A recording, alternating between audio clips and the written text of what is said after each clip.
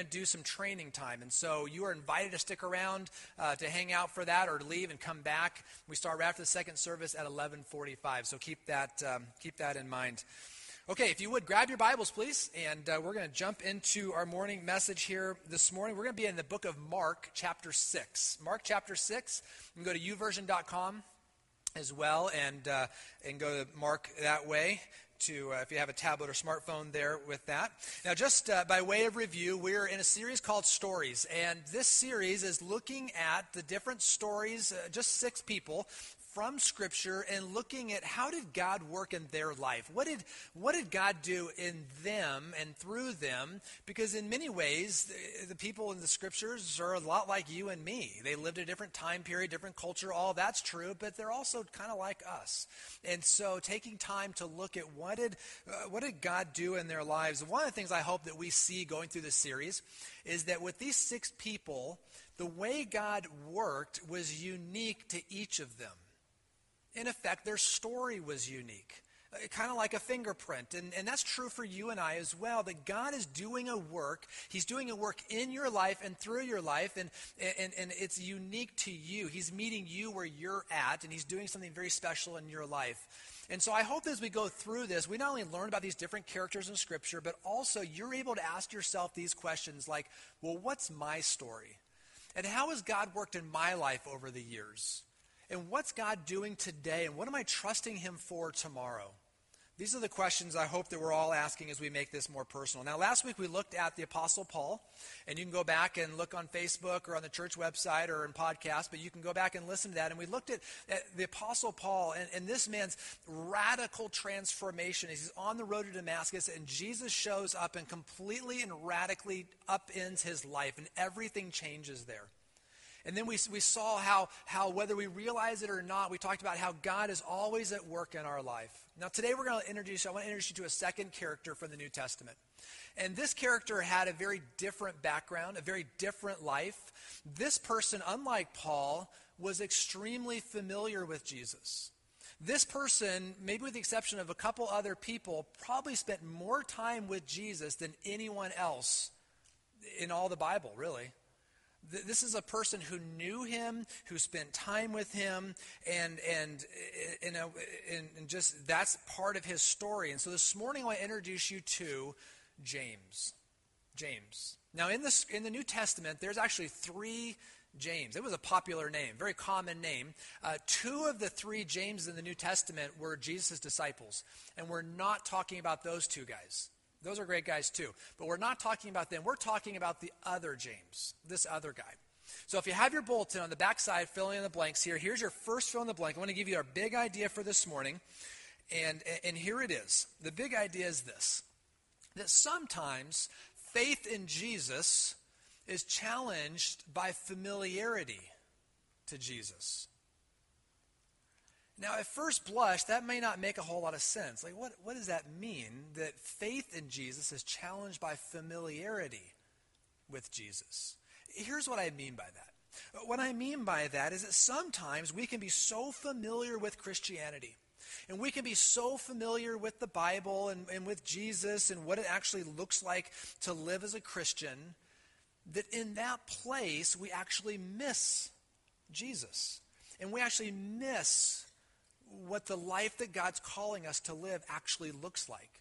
That we can become so familiar with it that we actually miss it. It can sound like this, and maybe you've thought this before, or you've said things like this, like, well, I've read that already, or I know that already, I've heard that already. And and that could be true, and we know about the scriptures, and we know the gospel, and we hear all of it, and then all of a sudden we don't really hear it anymore because we've heard it so many times we don't hear it, and we don't see it, and it doesn't capture our heart the same way. And we can say things like we're bored, we get complacent, we get uninterested so quickly in what's going on. And maybe you've come to a place in your own life at times in the past, or maybe even today, where church is boring, and the Bible becomes boring, and your prayer life is non-existent because it's just kind of boring. and it doesn't capture your heart, maybe like it did years ago, or that time when you first said yes to Christ, or in different seasons, it's just become kind of white noise. It's just become a sense of duty. Which all of this, if you've been there before, or maybe you're there today, is kind of crazy, because it's so opposite of what Jesus is inviting us into. It's so opposite of the life that he wants to call us to. Because the life that he wants to call us to is something that is raw, it's risky, it's adventurous, it's even dangerous. And so the life that he's inviting us to, and sometimes the life that we live, are in conflict with each other. It's a place that we can find ourselves. See, Christianity can be a whole lot of things, I suppose, but boring should never be one of them. Never. And so I want to use James's story to talk about this idea that maybe you find yourself in this kind of place here this morning. So let me introduce you to James and who he was. Let's first start with his life before faith for him in Jesus. So James, as strange as it may sound, again, he needed to be rescued from familiarity to Jesus. And the reason for that is because the James that we're going to talk about today, that James was Jesus' brother. Technically half-brother. See, James grew up with Jesus. They had the same mom. And they spent time together, and they did chores together, and they played together, and they worked together. They grew up together. From a youngest age all the way up, James and Jesus were together, and they knew each other so well. Now, let me back up real quick, especially if you have a Catholic background here, because that might sound a little confusing. What are we talking about here in terms of half-brothers and all that kind of stuff? See, remember, Jesus, he was the miraculous firstborn to Mary and conceived by the Holy Spirit, and we celebrate that at Christmas, and that Jesus is the Son of God, and the virgin birth, and all of that happened. Now, after the birth of Jesus, Mary and Joseph then continued on in a normal marriage relationship. And they had a family, and they had kids, and apparently they had a lot of kids. And so I want to show you the scripture here real quick. Mark chapter 6, where I asked you to start here, starting in verse 1. It says that Jesus left there and went to his hometown. So he's an adult now, and he goes back to Nazareth, accompanied by his disciples. And when the Sabbath came, he began to teach in the synagogue, and many who heard him were amazed. Where did this man get these things, they asked, and what's this wisdom that has been given him that he even does miracles? So they're shocked with Jesus. It continues on, it says, isn't this the carpenter? And isn't this Mary's son? And here's the key. And the brother of James, Joseph, Judas, and Simon, and aren't his sisters here with us? And they took offense at him. And here we get almost a passing comment snapshot of the family that Jesus grew up with. And we see all these names here, and we see that Jesus had 4 half-brothers, at least 4 that were mentioned, and then we know he had at least 2 half-sisters. It just has the plural sisters. That could be 2, that could be 10, 5. I mean, we don't know what the number is exactly, but at least 2. And so just at a minimum, the household that Jesus grew up in, he was one of 7 kids. This is a big family. There's a lot of kids here. Now notice that James is listed first there, at least with the guys. We can't guarantee this because we don't know the ages of the sisters, but it's possible that James was the next oldest to Jesus. Maybe. Certainly he was of the boys. And so that being the case, James and Jesus are right next to each other in birth order and would have spent a lot of time together in their growing up years. Now I don't know about you, but I would have loved and would love to have been a fly on the wall in that household. Like, could you imagine just observing, there's Mary, there's Joseph, kids everywhere. I mean, and just how they're living life, how they're relating with each other. I mean, all the dynamics that are going on there. I mean, what would life be like growing up and Jesus is your brother? Or Jesus is your son. I mean, there's just so much there. And James, again, he knew Jesus as a boy. He knew him as an adolescent. He knew him as a young man. He knew him as an adult. James knew everything about Jesus that you could potentially know. He was there before Jesus was famous. Before Jesus started his ministry, James knew Jesus. And let's be kind of honest too. I mean, I'm sure it wasn't always easy for James, right? I mean, you grow up in a household and Jesus is your brother, and he's like, well, perfect, right? And so, you know every once in a while he got that little zinger of, why couldn't you be more like your brother? Right, that kind of comment here, and keeping up with him, he never messed up, and you do all the time. I mean, just the dynamics in that home and what James would have experienced, interesting. And I think it's important to note, too, that for James, that if Jesus was not the real deal, that if Jesus sinned growing up, if Jesus was faking, if Jesus was lying, if Jesus was just a con man, James would have had a front row seat to the entire thing. I mean, all of it. And so obviously, James having this privilege of being in this household, of spending great amount of time with Jesus, of growing up and seeing him in all the phases of his life, including into adulthood, including as Jesus starts his ministry. I mean, obviously, James believed in Jesus, right? James placed his trust in Jesus as his Lord and Savior, right? The answer is wrong. He didn't at all. Which is a little bit maybe surprising. I mean, check out this scene. Mark chapter 3 now. So if you have your Bibles open to chapter 6, just a few pages to the left, go to chapter 3, verse 20.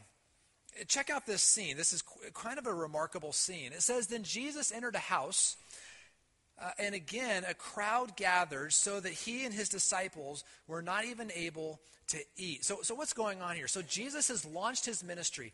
He's growing in popularity. He's healing people. Miracles are happening. He's teaching people. The crowds are like, we've never seen anything like this. This is completely new, completely unique. And so you can imagine crowds are starting to build, to the hundreds or to the thousands and gathering around him. So Jesus enters a house. They can't even eat their dinner because there's crowds packing in here that are going on. And people are starting to rumble with this message that this could be the Messiah. This could be the Son of God. This is the word that's being spread around town. Let's keep going here. Mark chapter 3 again. He says, and when his family heard about this, they went out to seize him, for they were saying, he's out of his mind. His family thought he was crazy. I mean, they literally thought Jesus was crazy. They didn't believe that this rumblings and this word that Jesus is the Son of God. They didn't believe that. That's not where they were at that time. Now, they loved him. They would do anything for him, but they thought he was losing it. They thought he was absolutely crazy. Like grab the duct tape, open the car, the trunk of the car, wrap him up, throw him in, drive him home, lock him in his bedroom. The man is going crazy. This is his family, and this is the lot that James is a part of here. I mean, this is what it was. But how many of us, you're so familiar with a brother? I mean, what if people started saying that your brother was the Son of God? You love him. You do anything for him. He's family. Son of God.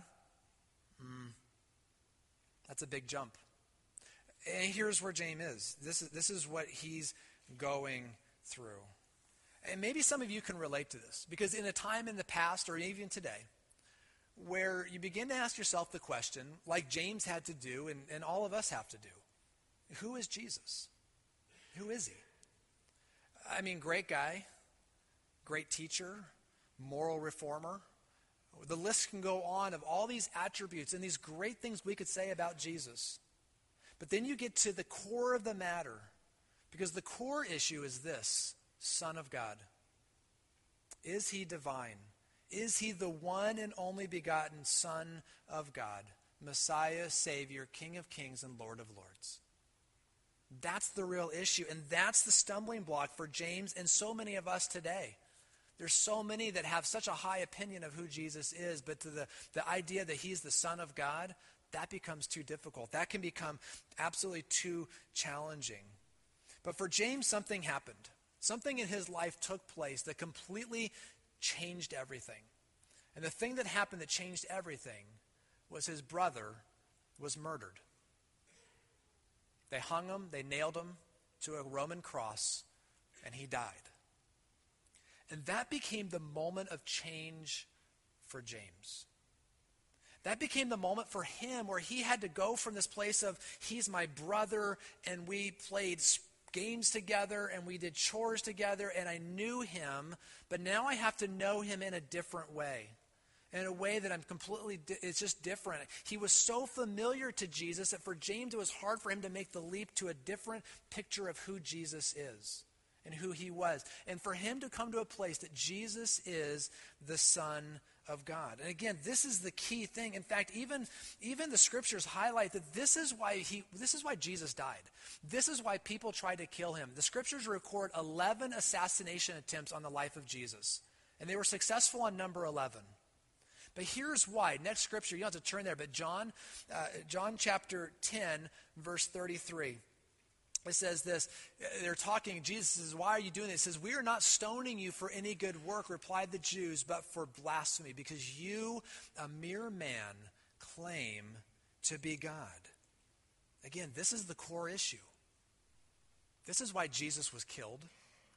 This is the question we have to relate with and wrestle with. This is the question that James had to wrestle with. Who is Jesus? Who is he? So Jesus died.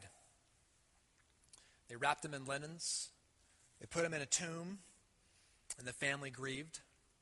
But we know from Scripture, and we'll be celebrating this as Easter comes here in about a month or so, but we know that then 3 days later, a monumental life and history-altering event took place as Jesus rose from the grave. He is alive, back to life. He's alive in every way, and it validated everything that Jesus ever said about himself and everything that he ever did. That Jesus is the Son of God. This incredible moment. Again, Jesus is alive. Now, just you go on the screen with me here. 1 Corinthians chapter 15, because after the resurrection, Jesus began to appear to people. He began to show up all over Jerusalem. He began to relate with people. The risen Christ, look with me starting in verse 3. It says, Paul's now writing this and giving this account. It says, for what I received, I passed on to you as of first importance, that Christ died for our sins according to the Scriptures, that he was buried, and that he was raised on the third day according to the Scriptures. And here it goes. And we talk about these appearances. And that he appeared to Peter. And then he appeared to the 12 disciples. And after that, to more than 500 of the brothers at the same time, most of whom are still living. In other words, these 500 Christians that Jesus shows up to, they're still alive. You can go ask them about it because they were there and they'll tell you all about it. Most of them, again, they're still, who are still living, though some have fallen asleep or died. And then here it is, it says this, then he appeared to James. I think it's fascinating that of all the people that Jesus could have gone and spent time with, all the people he could have shown himself to, talked with, visited with, of all the people, all the appointments Jesus could have made, Jesus is intentional to set an appointment with his little brother, James. And that's all it tells us. He appeared to James. And I don't know what that encounter was like. And the Scripture doesn't tell us what they talked about. But I can imagine, at least in my own mind, that there was probably something like this for James of saying, no, hold on a second. I saw them. They killed you. And they put you in a tomb. And you've been there for days. This isn't possible. How is it possible that you're here? How is it possible that I'm talking to you? How is it possible that I can touch you? You're not a ghost. This is just you. You're alive. How is that possible? Just my opinion for what it's worth. I think that this little part in 1 Corinthians 15 where it says, then he appeared to James, and what we're going to talk about that happened in James's life in just a moment is huge evidence for the truth of the resurrection. Because you see, for James, here in this moment, this is when his life changed. This for James is when everything went out the door. This for him is when he saw Jesus one way as my big brother, love him, but that is my big brother. And now, all of a sudden, he's able to make a leap, and now he views Jesus as he is. Lord, Savior, Messiah, Son of God. It's this encounter where James's life completely changes. And I think this is evidence that the resurrection really happened. Because one of the biggest skeptics, one of the people who had a front row seat to everything in Jesus' life, is able to get to a place where he says, you know what? It's all true. It's all true. Jesus is my Lord and my Savior. Again, what an incredible thing here is James is rescued from his familiar picture of Jesus. So what happened next? Like I said, James's life changed. And we know from Scripture that James began to plug into his local church there in Jerusalem. James began to worship.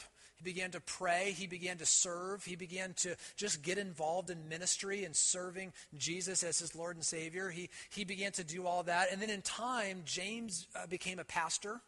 And not only that, but we'll say it this way, kind of the equivalent, James became the lead pastor of the church in Jerusalem. Pretty remarkable. He's a lead pastor there. And this is a church, this is a big church, and this is a church, you've got, I don't know, like the Apostle Peter in your church. I mean, there's some big names in this church here, but James is actually the leader of that church. James is the lead pastor. And God began to work through James as James was serving and ministering and just touching people's lives. James also wrote one of the books of your Bible, the book of James. That was him.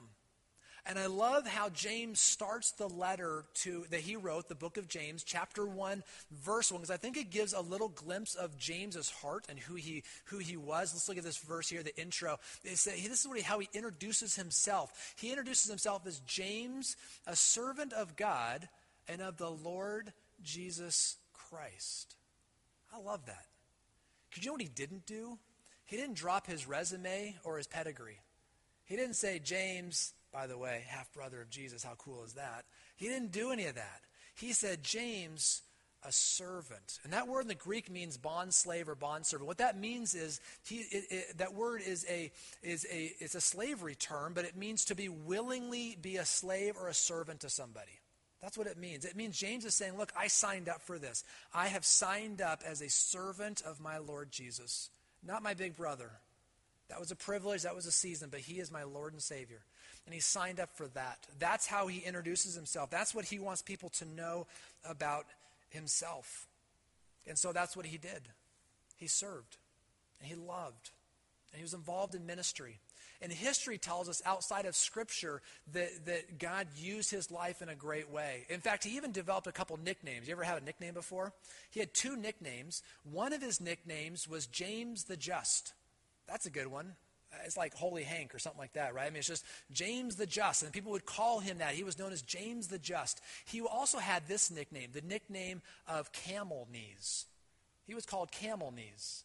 You say, oh, that's not very flattering. Why would they call him Camel Knees? Well, the reason being was he was such a man of prayer that he was on his knees so many times they became calloused. And people knew that. And people would call him, again, the nickname Camel Knees. This was James. Finally, you fast forward several decades in his life to the year 62 AD. And just like they had it with James's big brother Jesus, they also had it with James. And the Jewish religious leaders there at the temple in Jerusalem, this is incredible to me. This is just amazing. But they took James up to the top of the temple, to the roof of the temple in broad daylight, and they pushed him off as an attempt to kill him. Unbelievable. He lands there on the steps of the temple, but he actually didn't die. And so history says then they started grabbing stones, and they stoned him, and they killed him on the steps of the temple. And that was the end of James's life. But a remarkable life that he lived. A life of loving, of serving, and again, in some ways, being rescued from the familiar. His story is so unique because of the life that he grew up in, the family he grew up in. And maybe some of us can relate in some ways. So as we close, I want to ask a couple questions. The band, you guys can come on up if you would, please. Are you bored in your faith? Are you bored? Are you bored with the Bible? Are you bored with your prayer life. Maybe some of you right now are thinking, I'm bored with this message. I mean, I don't know. Are you bored? Are you in a place where you say, I've heard it all again, I've seen it all, it's all familiar, it's all white noise? Has faith become for you something that's like a have to? Not a get to, but a have to. Like on par with mowing your lawn or going to the dentist. Like it's a good idea to be involved in a church or to go to church or to read the Bible. But is that where you're at today? And if that's where you're at today in your walk with God, I want to encourage you with something. I actually want to encourage you with something that James said. And I think it captures well his entire book that he wrote. But here's the thing. This one verse I want to share with you, if you're at this place, it's really for all of us, but especially if you're at this place in your spiritual journey this morning, that if you take this one verse and you take it to heart and you try to live this one verse out, I guarantee you will never be bored again. And this one verse and living this one verse out will radically shake up your faith to such a degree that it will become a game changer in terms of the trajectory of what it means for you to follow Jesus. This is going to shake it up. This is going to change everything. Here's the verse. Again, James shares these words with us. Here it is. Do not merely listen to the word or scripture and so deceive yourself. 4 words. Do what it says. Do what it says. Because here's my guarantee. If you take that verse and you say, you know what, in light of my faith and where I'm at in my spiritual journey, I'm going to do my best every day to wake up to live out the words of Scripture. Perfectly? Absolutely not. You'll mess up plenty, as do I, but to say, Lord, I want to take you at your word, and I want to try to live this out. I want to be a person of prayer and holiness and obedience. I want to love my enemies. I want to be somebody that's completely different and countercultural. I want to be like Jesus. I want to take him at his word and do what he says. And when you do that, everything about your faith will completely turn upside down. It will become less about religiosity and just kind of playing a part and showing up and checking boxes. I attended, I gave, I put in my serving duty. It will become a lifestyle that is a radical adventure. It will change everything. Absolutely change everything. And so this is my encouragement for you no matter where we're at. This to be a way to rescue us from the familiarity, from what we're used to, in any sense that any of us could be bored as a follower of Christ. Hey, can I pray for us? And then we're going to worship some more as we begin to close up this morning. Father, thank you for the chance to get in your word and to learn about the life of James, to learn about what he went through and what he struggled with. And Father, thank you that in a passing comment in 1 Corinthians 15, we see that you made a point to meet with James. And Father, thank you that he was able to make that transition from what is familiar, what he thought you were like, to trusting in you and to following you and to being an example for us. And so, Father, I pray that if anyone here, just in their own walk with you, they're just in a place where it's just kind of dull, I pray that for that person, but for all of us as well, that you'd help us to live out and be willing to live out your words, to take you at your word. And Father, we know that to live out your word, we've got to know what your word says. And so I pray that you would help us to be people that are in your scriptures and that are trusting you radically. And so, Father, we just commit ourselves to you. And Lord, thank you again for how you're leading and how you're loving us. We pray this in your name. Amen. If you will, please stand and join us as we close our worship service today.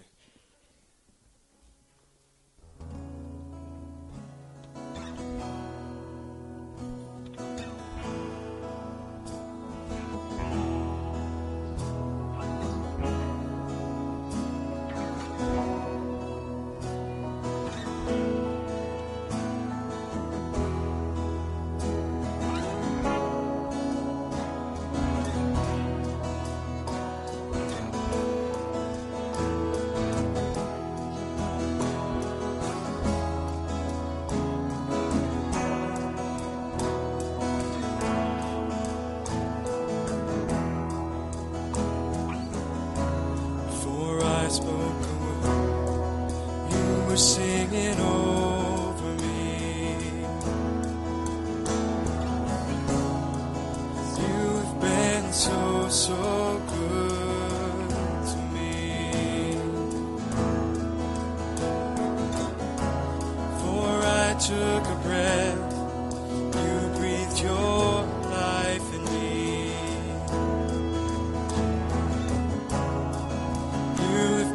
so kind to me. Oh, the overwhelming, never-ending, reckless love of God. Oh, it chases me down, fights till I'm found, leaves the 99.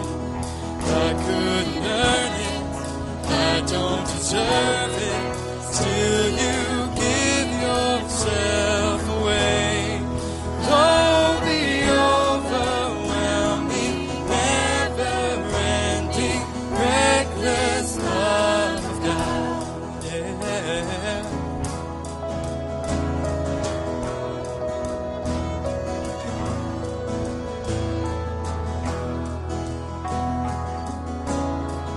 I was your foe, still your love fought for me. You have been so good to me.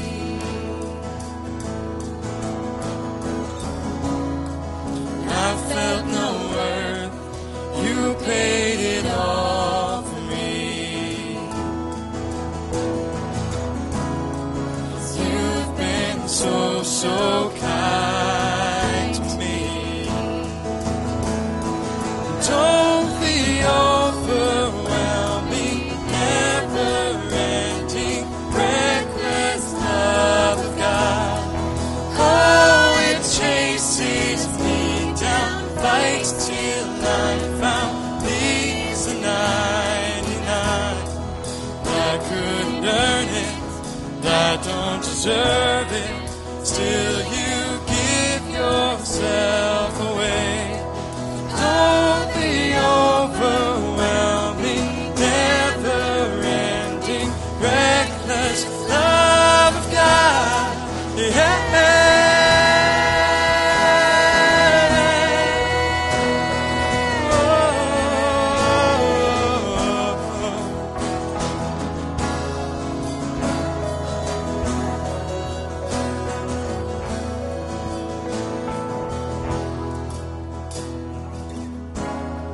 Shadow you won't light up, mountain you won't climb up, coming after me. There's no wall you won't kick down, lie you won't tear down, coming after me. There's no shadow you won't light up, mountain you won't climb up, coming after me. No wall you won't kick down, lie you won't tear down, coming after me. There's no shadow you won't light up, mountain you won't climb up, coming after me. There's no wall you won't kick down, lie you won't tear down, coming after me. Shadow you won't light up, mountain you won't climb up, coming after me. There's no wall you won't kick down, lie you won't tear down, coming after me. And oh, the overwhelming, never-ending, reckless love of God. Oh, it chases me down, fights till I'm found, leaves the 99. I couldn't earn it, I don't deserve it, still you give yourself away. Oh, the overwhelming, never-ending, reckless love of God.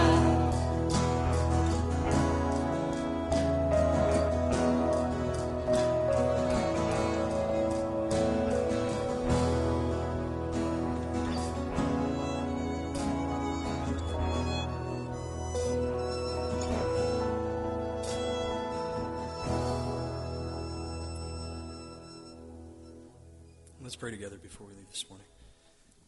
Father in heaven, Lord, as we sing that song, Lord, that word reckless, if we look it up in a dictionary, has kind of a negative connotation. But Lord, we understand that word reckless in this case, Lord, means that you gave everything for us. As individuals and as people, Lord, that you gave your Son to die on a cross, that there was nothing, not even your Son's life, that would stand in the way of being reconciled and us being able to know you.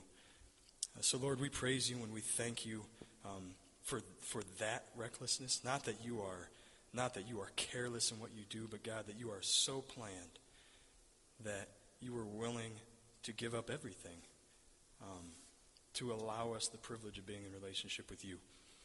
God, we love you this morning, and I pray that if there is something in our life, something of a mundane where we've, this story of Jesus has become regular, ordinary, God, change our perspective, because as we're about to celebrate here in about a month, the story is incredible. And we are blessed, absolutely blessed, to be a part of that. But Father, we thank you for that, and we love you this morning, and we pray in Jesus' name. Amen. Thanks for joining us this morning. Oh, I'm sorry. Cindy does have one last announcement for you. Not on? Is this on? You guys can have a quick seat if you want to, just quick. My name is Cindy Kuhl, if you don't know me. I know a lot of new faces, so it's so exciting to see you come and check out our family and be part of our family. I heard a lot of things this morning about family and being part of, and how James was part of Jesus' actual family, and this reckless love. I thought about that too what I'm talking about this morning is being a part of something. And New Hope Church is really a great family to be part of. How many of you guys have a T-shirt that has a sports team on it, or some organization, something that you have in your closet that recognizes you're part of something? Raise your hand if you do. A lot of us do, right? Well, we have the opportunity today, starting today, to show you're part of the New Hope family. So we have, the store is now open. Some of you may have been hearing about the New Hope store. So as part of the first celebration of our 20th anniversary of New Hope being a family, we have New Hope 20th anniversary T-shirts that you can now purchase and to share with the world that you're part of something. So that's something that we also have. We have the T-shirts. We also have some caps, and we also have some other just T-shirts that have the New Hope logo on it.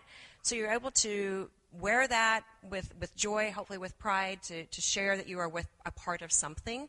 So if you want to check that out, we have a website you can go to. It's very easy to go on your smartphone or on the website, iPad, whatever. In the bulletin, you have a bulletin flyer that shows the different articles that we have for sale. A part of the proceeds will go to short-term missions, so we hope that you will like that as well. But be a part of this. So let's just see if we can flood our church and flood our community with the logo of New Hope Church and get that word out through our apparel that we have through our store.